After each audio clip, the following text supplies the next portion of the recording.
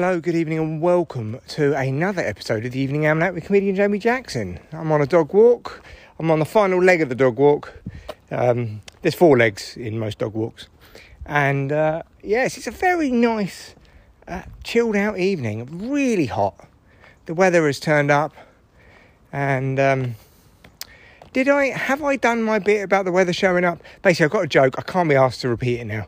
But I've got a joke that I'm using at the moment, which is about the summer turning up and getting talked to like a man who comes home late from the pub. You know, what time do you call this? 3 barbecues you ruined by not turning up, etc, etc. Now you're swanning here in September, but I'm not going to do it because I think I might have done it the last episode. I don't know. The 2 listeners I've got can tell me. I've got more than 2 listeners, but I mean, geez, you would think that this podcast would have got some traction after 500 odd episodes. Like, picked up somewhere. My friend's podcast, Diary of Wannabe Comedian, good for her. She got like top 30 podcasts, comedy podcasts in the UK or something. And I get fucking nothing. I mean, I'm not jealous. Go listen to her podcast. It's good. But yeah, I don't know. I was thinking about this today, in fact. I do feel that built into me, and maybe this is a working class thing, there's like a limiter.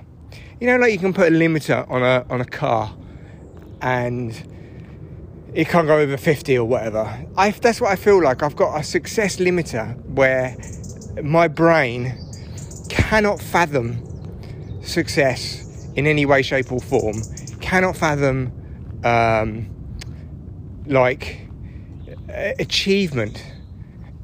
And you could argue that I've achieved something. I'm only talking about career now. I'm not talking about relationships and things, but or family or that kind of thing. I'm talking about actually having a career that you want. Now, I've got quite a well-paid office job. Well, maybe it's not well-paid. Maybe I'm just a working-class prick who thinks it's well-paid, but really I need to be aiming for higher. But I don't ever think of corporate work as a success. In fact, the more I earn and the more embedded I get in the corporate world, the more I see it as a sign that I'm a loser because I'm not pursuing what I want to do. And that's perhaps why I've done quite all right in the world of office work, because my brain can accept that I could be good at office work because I'm resisting every moment of it. Come on out. Sorry, dogs in people's gardens. Run! Come here! Come here! I've lost them here before. They've disappeared off.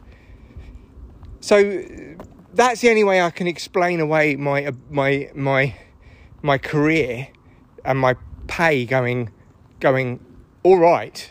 You know, probably above average, because I don't want it to do well, really. I mean, don't get me wrong, I want more money, but I don't want to be trapped in a corporate life. I don't want that to be the story of how I spent my time. He worked in an office, or he worked from home doing office work. So everything I've tried to do to kind of escape and express myself, being in bands, writing, podcasting like I've done now, and I've got obviously a long-form podcast as well, and comedy. I've touched the edge of success of all of those, in the sense that, you know, my writing made me a few £1,000s. I've done some good gigs in bands, good-ish gigs. I've done some good-ish gigs as a comedian, but I think that's my limit. That's my limiter. That's my 50 miles an hour. And it's like, no, you're not having more than that, because you want somebody who's going to be successful.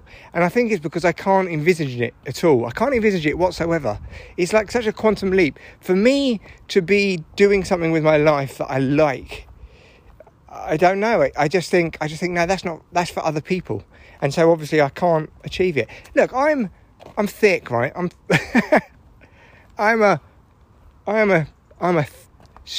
not clever, but I'm smart enough to know that I am not clever. Do you know what I mean? I'm not at the point where you get some people and they think they like watch England play, and then they criticise the players, they criticise the manager, they think they can do better.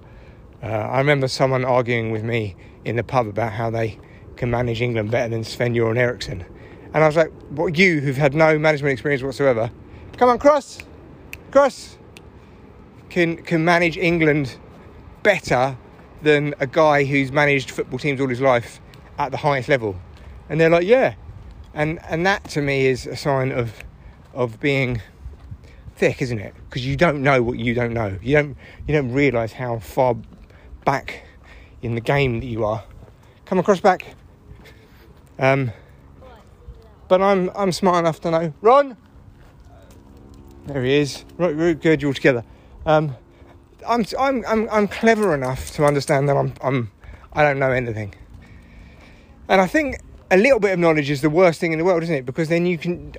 I've got enough smarts about me to see all of my pitfalls. Like, stupid people are so confident.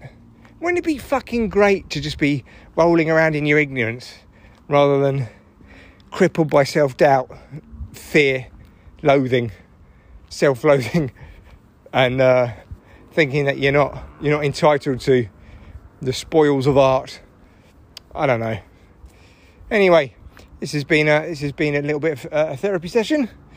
It is Friday night. It's Friday night, and Saturday, Sunday, yeah. It's Friday. Is that what he sings? Saturday, Sunday, yeah. I don't know. I think I've misheard the lyrics, and in my head, that's what it is. Wait, a car's coming. Wait. Good boy, good girl. All right, I'll see you on the next pod.